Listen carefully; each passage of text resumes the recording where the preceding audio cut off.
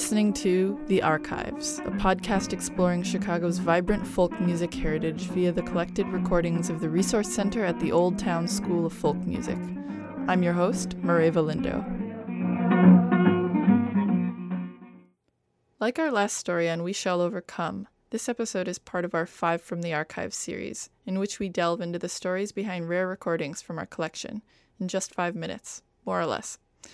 This episode is the first of several featuring key songs from the Old Town School Songbook, that ever-adapting tome that served as the school's primary textbook for close to 60 years.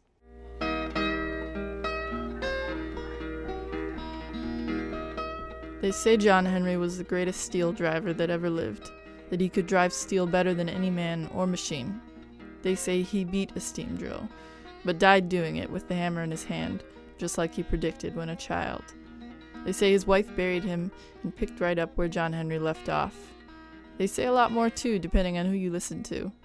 Some say his hammer was 9 pounds, others say 14. Some say he's from West Virginia, others say Alabama. Folklorists John and Alan Lomax called John Henry America's greatest ballad, and if the measure of a folk song is the number of versions it's inspired, there may be none greater. That's the thing about folk songs, right?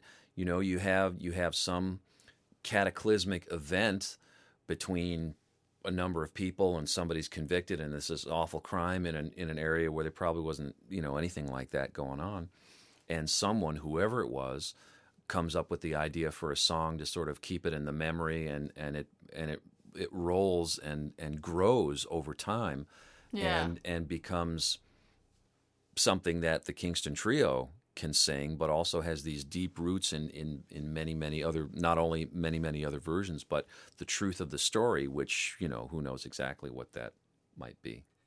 That's Chris Walls, a nationally renowned bluegrass picker, country blues player, storyteller, and song collector, who also happens to teach at the Old Town School. Not only are there myriad versions of John Henry, there are also countless songs inspired by the story and melody. Chris played me one of those. They took John Henry to the steep hillside, and he looked to the heaven above. He said, "Take my hammer and wrap it in gold, and give it to the girl I love, and give it to the girl I love. If I die a railroad man, go bury me under the ties, so I can hear old number 4 as she goes rolling by, as she goes rolling by. And if I die a railroad man, go bury me under the sand. Put a pick and a shovel at my head and my feet, and a 9-pound hammer in my hand, a 9-pound hammer in my hand." In the late 19th century, railway construction in the South was largely done by black men and sometimes black women, and chances were pretty high that they would die on the job, whether from tunnel sickness or explosives or falling rocks. It was an industry carried over with little change from the antebellum era, when railroads were built almost exclusively by slaves. In fact, after the Civil War, the practice of prison labor and convict leasing very much perpetuated involuntary servitude. Many of those crews were put to work on railways. Prisoner or not, workdays could be as long as 16 hours. The labor was hard and dangerous, and protections for workers were few to none. And yet it was typically steadier and better paying than either sharecropping or domestic service, the primary job alternatives available to African Americans at the time. John Henry may very well have been a real person, but more important are the thousands who died building our railroads, whose lives were degraded by an industry built on the foundations of slavery. Today, unionization and the expansion of civil liberties have improved African American quality of life, and yet the degradation of black lives continues in ever-adapting ways.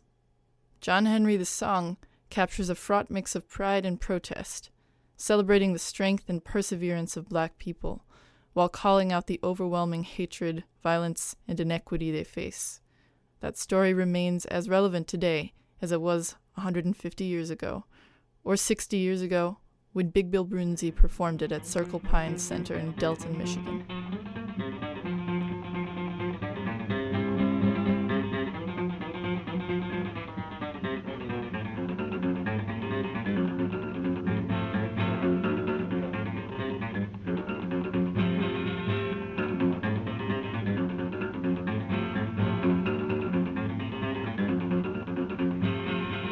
John Henry hammered in the mountain, and the mountain was so high. And the last word that I heard that poor boy say, give me a cool drink of water before I, give me a cool drink of water before I die. Give me a cool drink of water before I, give me a cool drink of water before I die. John Henry went down that railroad track with a 12-pound hammer by his side. Yes, he went down the track, but he never came back because he laid down his hammer and he laid down his hammer and he died. Out of clay, he laid down his hammer and he laid down his hammer and he died. John Henry had a little woman, and the dress that she wore was red.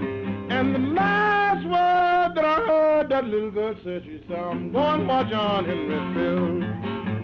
Out of time, I'm going where John Henry Field is. Out of time, I'm going where John Henry Field. Yes, I'm going where John Henry Field is. Out of time, I'm going where John Henry Field. Yes, I'm going where John Henry.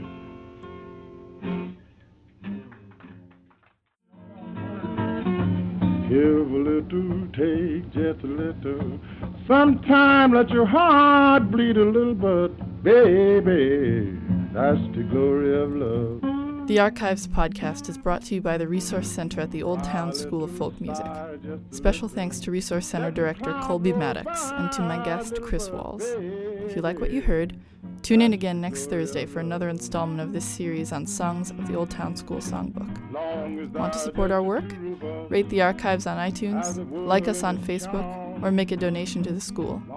Visit www.oldtownschool.org for more information. Thanks for listening, and happy Labor Day. Just a little. Sometime had the blues a little, but baby, that's the glory of love.